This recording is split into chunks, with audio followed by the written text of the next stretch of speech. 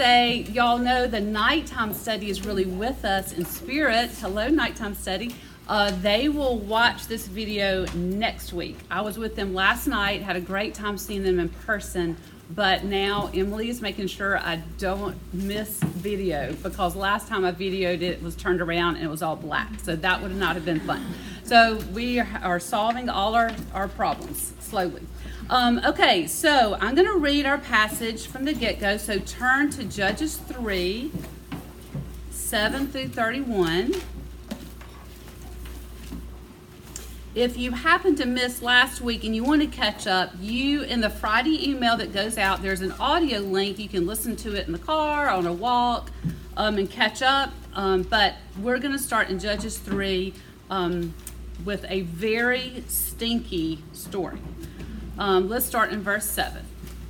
So the children of Israel did evil in the sight of the Lord. They forgot the Lord their God and served the Baals and Asherahs. Therefore the anger of the Lord was hot against Israel, and he sold them into the hand of Cushan Rishathaim, king of Mesopotamia. And the children of Israel served Cushan Rishathaim, 8 years. When the children of Israel cried out to the Lord raised up a deliverer for the children of Israel, who delivered them, Othniel, the son of Kenaz, Caleb's younger brother. The Spirit of the Lord came upon him, and he judged Israel. He went out to war, and the Lord delivered Cushan Rishathaim, king of Mesopotamia, into his hand, and his hand prevailed over Cushan Rishathaim. So the land had rest for 40 years. Then Othniel, the son of Kenaz, died. And the children of Israel again did evil in the sight of the Lord. So the Lord strengthened Eglon, king of Moab, against Israel, because they had done evil in the sight of the Lord. Then he gathered to himself the people of Ammon and Amalek, went and defeated Israel, and took possession of the city of palms, which, by the way, is Jericho. So the children of Israel served Eglon, king of Moab, 18 years. But when the children of Israel cried out to the Lord raised up a deliverer for them, Ehud, the son of Gera the Benjamite, a left-handed man. By him the children of Israel sent tribute to Eglon, king of Moab. Now Ehud made himself a dagger. It was double-edged and a cubit in length, fastened it under his clothes on his right thigh. So he brought the tribute to Eglon, king of Moab. Now Eglon was a very fat man. And when he had finished presenting the tribute, he sent away the people who had carried the tribute. But he himself turned back from the stone images that were at Gilgal and said, I have a secret message for you, O king. He said, keep silence, and all who attended him went out from him. So Ehud came to him. Now he was sitting upstairs in his cool private chamber. Then Ehud said, I have a message from God for you. And he arose from his seat. Then Ehud reached with his left hand, took the dagger from his right thigh, and thrust it into his belly. Even the hilt went in after the blade, and the fat closed over the blade, for he did not draw the dagger out of his belly, and his entrails came out. Then Ehud went out through the porch and shut the doors of the upper room behind him and locked them. When he had gone out, Eglon's servants came to look, and to their surprise, the doors of the upper room were locked. So they said, he is probably attending to his needs in the cool chamber. So they waited till they were embarrassed, and still he had not opened the doors of the upper room. Therefore they took the key and opened them, and there was their master fallen dead on the floor. But Ehud had escaped while they delayed, and passed beyond the stone images and escaped to Seirah. And it happened when he arrived that he blew the trumpet in the mountains of Ephraim, and the children of Israel went down with him from the mountains, and he led them. Then he said to them, follow me, for the Lord has delivered your enemies, the Moabites, into your hand. So they went down after him, seized the fords of the Jordan leading to Moab, and did not allow anyone to cross over. And at that time they killed about 10,000 men of Moab, all stout men of valor, not a man escaped. So Moab was subdued that day under the hand of Israel, and the land had rest for 80 years. And after him was Shamgar, the son of Anath, who killed 600 men of the Philistines with an ox goad. He also delivered Israel. Whew, okay, thanks for reading that with me. I think it's really good that we have the actual story, the actual Word of God. So I'm going to pray that He will give us understanding. Lord Jesus, please, You have put this Word in on this rainy day for us to see. I pray that we would glean from it what You want us to know, and that by the end of it, we would be more in love with You. In Christ's name, amen. Okay, this is a really stinky story. It's the stinkiest story in the Bible, I think.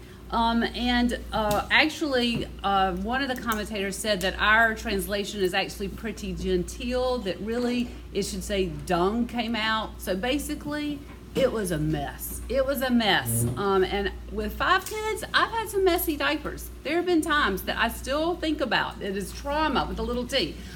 Just of messy diapers. And so now to think about this story and just all the details is very gruesome. And so we're going to look at this stinky story. Then we're going to see how God is in the stinky. And then we're going to talk about our left-handed Savior. Okay, so that's where we're going in your handout today. Okay, so let's set up the context. Like we talked about last week, in Judges, we're going to see a pattern. We're going to see that God has brought them into the promised land, but God's people cheat on Him. They love other gods. They worship other gods, and that gets them in trouble. And God sends somebody like the king of Moab with other countries to attack and put Israel under their hand, and so that they suffer. And then they suffer and cry out to God, and God listens and has such a soft spot. Remember, we talked about last week, He is a sucker for their groaning. And He goes back and sends a deliverer, a judge, which is like a military hero.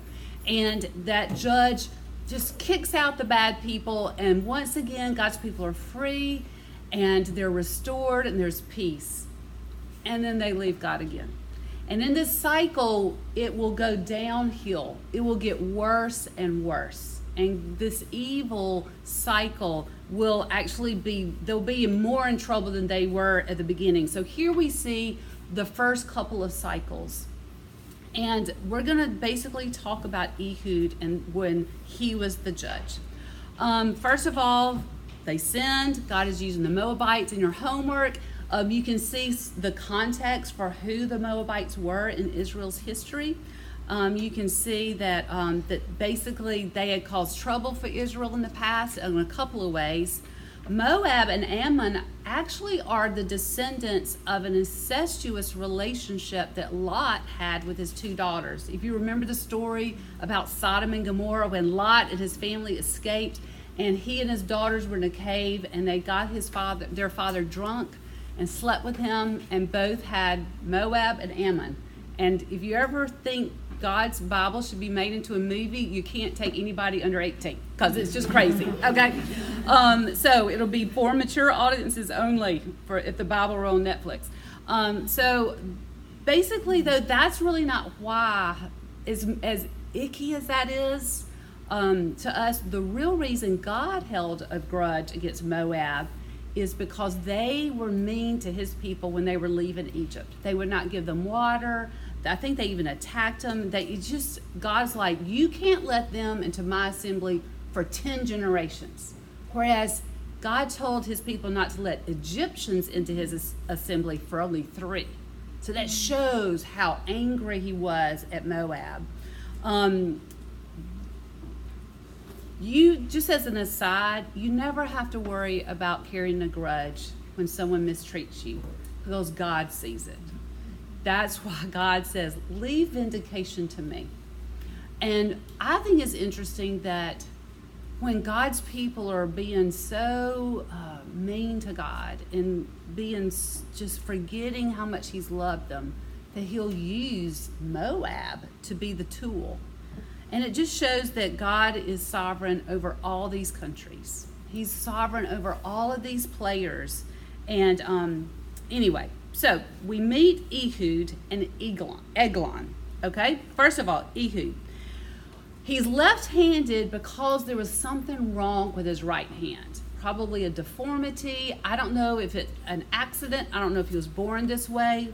but for whatever reason, it is an identifying thing about him. It's very visible because we can see that the king of Moab is not threatened by him. He tells all his people to leave him alone when Ehud says, I have a special message for you from God. The other just kind of dig for Ehud as a person is he's from the tribe of Benjamin. Benjamin means son of the right hand. So how would that make you feel if that's how you grew up and you're from the tribe that's known as son of the right hand and your right hand is withered? You would probably feel less than.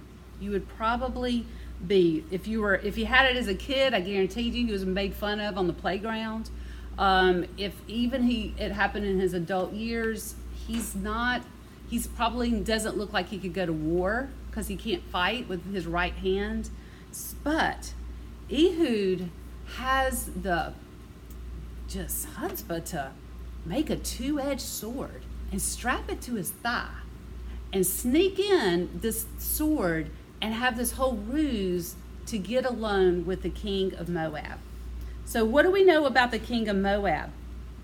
Well, the writer makes sure we know one thing. He is fat. Okay? I'm talking, this is what I picture when I picture you. Jabba the Hutt from Star Wars. You know, the blah, blah, blah. I mean, oh my goodness, that thing is so gross. That's what I picture, is that kind of obesity. And the writer, like, this is what's so cool about God. The writer is definitely like making this an exciting story for me to teach you today.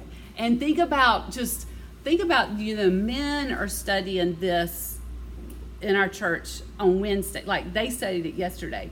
And I was telling our small group leaders, the women have Ruth, but the men have Ehud. This is such a guy story of just, there's a sword and there's a fat man and he plunges it into his gut and the sword disappears. It's 18 inches long. That's how long a cubit is. Can you imagine? And just the ooze and then the dung coming out and it's smelly. That's probably why the attendants thought he was going to the bathroom. I mean, everybody's been really genteel about this, but I have to tell you, this is gross. This is like gross smell, gross, yucky all over the floor. I mean, it's bad. And there's even the idea, I'm not sure, I don't want to say it's true, but there's the idea that has been said that the way Ehud had to sneak out was probably through the sewage. Because to get out of this private chamber, there was probably one way out. So, stinky, very stinky story, okay? So, he escapes while Eglon's men think he's in the restroom. And the next thing we know, 10,000 Moabite warriors are slaughtered, and the Lord has given peace to his people for 80 years. That is what that stinky story gave God's people. So let's think about how we can see God in the stinky, okay? Like I said earlier, we see God's place over history. Not just our personal history, not just Ehud's personal story of his crippledness, but in God's people's story. And he uses the nations to do his will. Max Lucado says, God will use whatever he wants to display his glory. Heavens and stars, history and nations, people and problems. God has control. I had someone send me a prayer today on a text from out of town, and one of the lines in the prayer was, I think it was a prayer like to feel safe and to feel like things are okay, and it was said, there was a line that said, I am okay and God's kingdom is okay. Like, we're good because God is in charge. Sometimes it doesn't feel that way, though. Sometimes when you think about the church, it's like little bitty Lucy Pevensey and the Lion, Witch, and Wardrobe with her little bitty sword and the army against her. And it looks like the church is weak and the church is frail. And we forget that God has said, the gates of hell will not prevail against it, which means the church is on the opposition. Not that we're able to defend ourselves, but we're actually attacking the gates of hell. And so sometimes we need to remember, God is on the throne, y'all. He is ruling. It looks dark. It looks stinky. but God is in charge, and he has got power over all of history. No matter where we think history is right now, like, oh my goodness, what is happening in our culture right now. Secondly, God has a purpose. His purpose in this story is to save them from their groaning. He wants to rescue them. And he has lots of tools in his toolbox. In just the three judges we see in Judges 3, you have Othniel, which is Caleb's nephew, that in the previous lesson, he basically won Caleb's daughter in marriage by defeating and taking over some territory. He's like the covenant kid. He's the church kid. He's the one that grew up, that did stuff, probably by the book, although there are a lot of church kids that don't, and I'm not knocking that. I've got lots of those around me in my life. I'm just saying that he was probably the stereotypical good old Israelite boy. He was the quarterback on the high school team. He went to college. He married Caleb's daughter. He had the great property. Like, he had defeated people. He was probably strong. And people aren't surprised he's a judge. I'll put it that way. When we get to Ehud, this is kind of shocking. But when we get to Shagmar, the next one, he's not even a Jewish guy. He's like a son of Anath, which was like a giant. I mean, that was probably not the stereotypical judge. And so God uses a cripple, an outsider, and even the good kid to do his will and to rescue his people and to save them. His goal is salvation. His goal is to redeem you, families, this world. That's why Jesus came. We also see, though, not only God's place in history, his purpose, but his personality. God is not boring. Look at this story. He gets almost humor to get praise that he deserves. How would we even be thinking about Ehud if the story read, and then a guy named Ehud took over, beat Moab, and God's people had peace for 80 years? We'd be like, yay, God saved them, but I don't remember that. God's personality shows through that he gets it, and he is providing a great bedtime story. He is providing an awesome story for family devotions and things to tell around the fire on a campfire. He also gets his people. He is like, he's not this Victorian God that's sitting and can't get his white gloves dirty. He is saying, look at how I work. I work in the bathrooms of history. You can't get more private and vulnerable than a bathroom. So which ones are the stories worth telling? Do you tell the football story about, they took a knee and we won? That's boring. But you say, oh man, he caught that pass, barely got at his fingertips. He had all these, the tacklers or whatever they're called around him. It was like, I can't believe he made that score at the last second of the game. That story gets told. God's given us an awesome football story.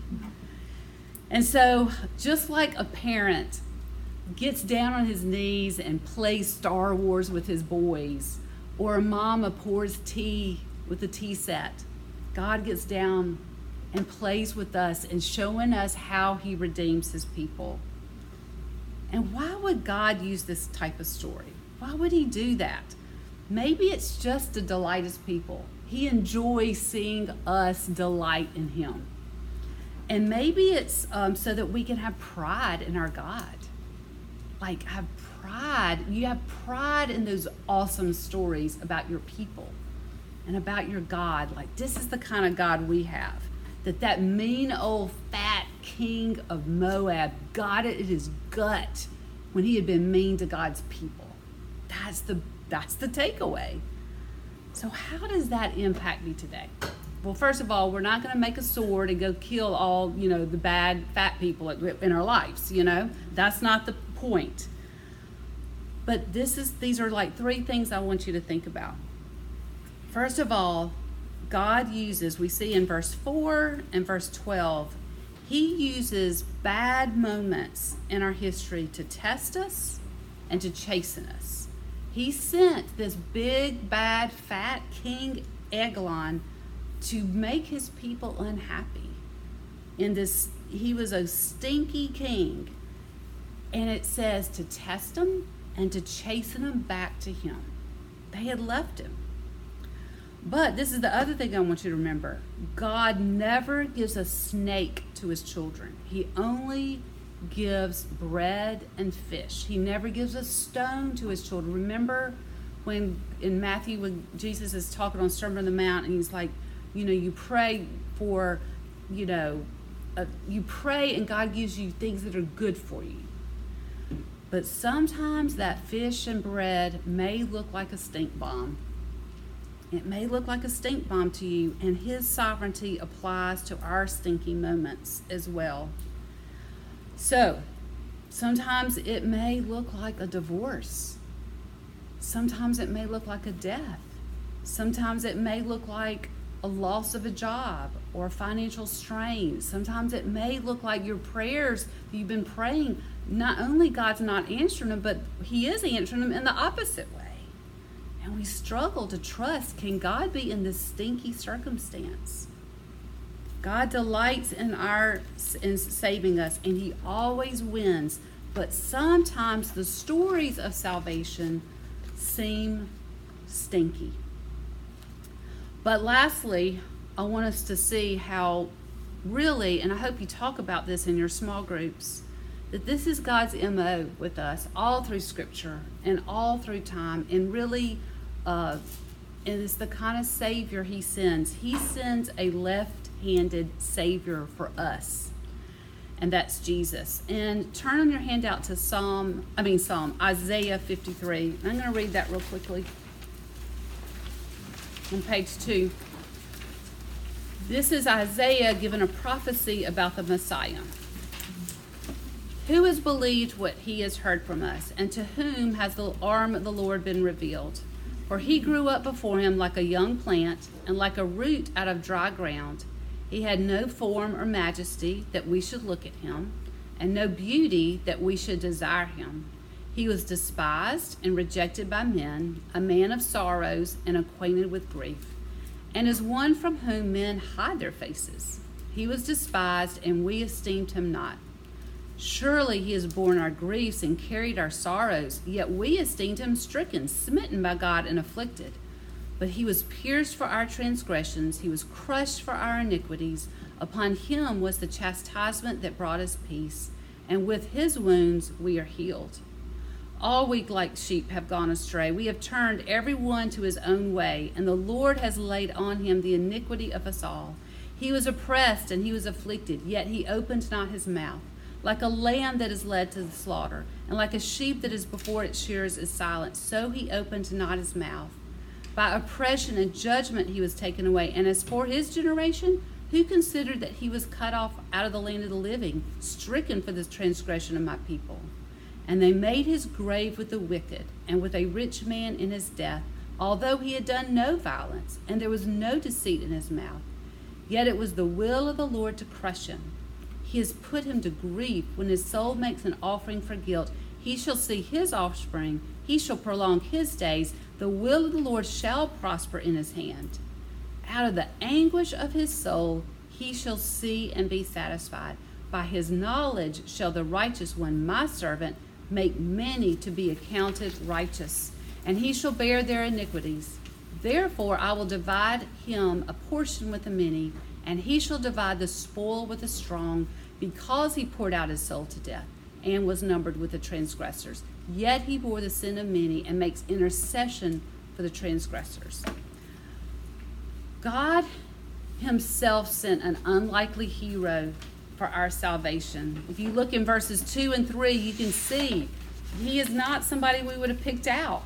He's kind of came out of nowhere. He has no form or majesty. He was not pretty. That's the thing. I don't know if Jim Caviezel is a great Jesus. He is too good looking.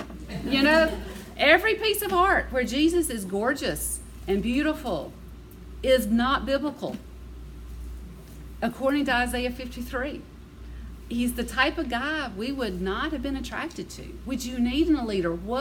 How many ugly political candidates are there?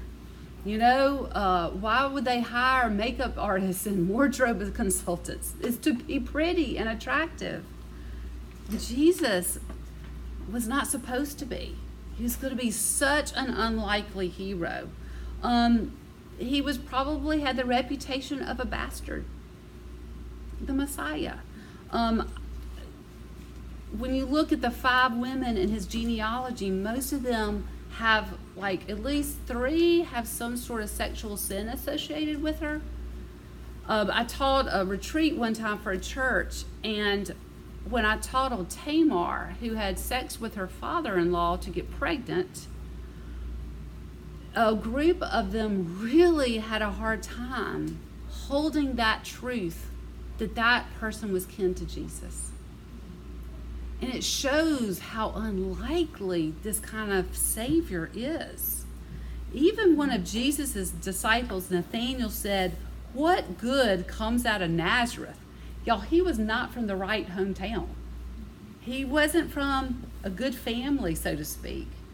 He had nothing, no background to make him the right pick. And then his hometown, kicked him out. They didn't like him. They didn't like what he had to say. If you look in Luke 4, they tried to kill him when he talked about Elijah taking care of a foreign widow instead of an Israelite widow. So it's fascinating that he is so unlikely. He is ugly to the world. And then it's a really unlikely plan. You see the disciples in the New Testament struggle with Jesus when he starts to talk about dying. And they're like, no. Peter's like, yeah, that is not how you lead this plan. This is not going to work. And he even says to him, "Get behind me, Satan," because that's so not the way of God for this salvation. Who establishes a religion based on the hero dying in embarrassment, naked on a cross in a junkyard? Who would ever design this salvation? The kind of God that sends a cripple in to kill a fat king. That kind of God. The God that says, let me use the most unlikely of things to prove how much I love people and how strong I am. Christianity is the only religion where the leader fails in a way. And we know because of Resurrection Sunday that he didn't fail. But on that Friday, it looks like it was done. We even see his disciple on the road to Emmaus leaving, going, well, I guess I got to go back to whatever he was doing before because this plan failed. So who gives, as Isaiah, who gives their life for an enemy? Who rescues by death? And then we have to remember, oh yeah, our God loves the unlikely story. He loves the unlikely rescue. And it has the perfect ending, just like this story has the perfect ending of victory. And 10,000 of the enemy, the strongest people, were killed by a group of people who had been basically enslaved by Moab, led by a cripple. And that is the ending that Isaiah in verse 10 gives us, that the pleasure of the Lord will prosper in his hand. But this should encourage us too, because we follow in Jesus' footsteps. And in 1 Corinthians, and that's also in your handout, we are unlikely as well. For consider your calling, brothers. Not many of you were wise according to worldly standards. Not many were powerful. Not many were of noble birth. But God chose what is foolish in the world to shame the wise. God chose what is weak in the world to shame the strong. God chose what is low and despised in the world, even things that are not, to bring to nothing things that are, so that no human being might boast in the presence of God. And because of him, you are in Christ Jesus, who became to us wisdom from God, righteousness and sanctification and redemption, so that, as it is written, let the one who boasts boast in the Lord. So, you feeling pretty crippled today? You feeling like you got the withered right hand and you don't fit in and you don't look like you're going to ever do anything for God or for his kingdom? Delight in your weakness because God does. How do we walk? You don't discount your story, your weak story. God knows you're made of dust. He knows you struggle. He knows you get scared. You know, if I looked at my daughter when she was 2, playing kitchen, would I look at her and go, I can't believe you haven't, kind of conquered souffles yet. You should have done that. You've been playing in your kitchen all morning. God does not look at us and go, why haven't you mastered trusting me yet? Because he sees the 2-year-old in us. And yes, he's going to send us things. He's going to teach us. He's like my daughter. I can't wait to teach her how to make a souffle or flip an egg in the kitchen. But I don't do it out of criticism and meanness. I do it as in you need to learn. You need to learn to trust me. I'm going to send you this so you learn to trust me. You need to follow me, so I'm going to send you this to come and chase me. I'm going to give you a stinky story so you delight in me. And you remember that I'm not limited by the perfect plan that you think needs to happen in your life and in your children's lives, by the way, or in our country's life, or in our church's life. God loves to surprise us. So don't be surprised by suffering in the stinky moments. If Jesus suffered and he did nothing wrong, we can expect that too. Don't discount the stinky or weak salvations also that God sends you. As I said before, are you facing something that you go, this is what you have for me? This is gross. I don't want to deal with a lot of poop. And poop could be whatever you know what it is in your life. It doesn't have to be actual poop. It can be health stuff. It can be a child's mental illness. It can be a neighbor's meanness. It can be your husband ignoring you. It can be your bank account straining at you. It can be all sorts of things. Things that you even go, I'm not sure how God can spin this straw into gold. Why would God allow this when I've been praying for blessing? Why does he send this? And then you look at the cross and you remember that God himself walked through the sewage of our lives and took on the worst fat enemy, Satan himself, and death, and slayed it for us so that we have peace and we have victory. Let's pray. Thank you, Jesus, for slaying and that sword disappearing in the gut of Satan. And Father, we are living though between the cross on Good Friday and between when you come back, and there still has the scent of poop in the air for us. And we struggle and we're scared and we need to trust you, but we're weak. And you know we're weak. Please reach down, hug us, comfort us. Show us that you are in charge and that you are mighty, and that while we're scared, you're not scared, because you've already defeated the things we're scared of, and you use things to teach us this. I praise you for saving us, and I pray for these women as we kind of interact with this truth and apply it to our lives, that you would just grow in our estimation. In Christ's name, amen.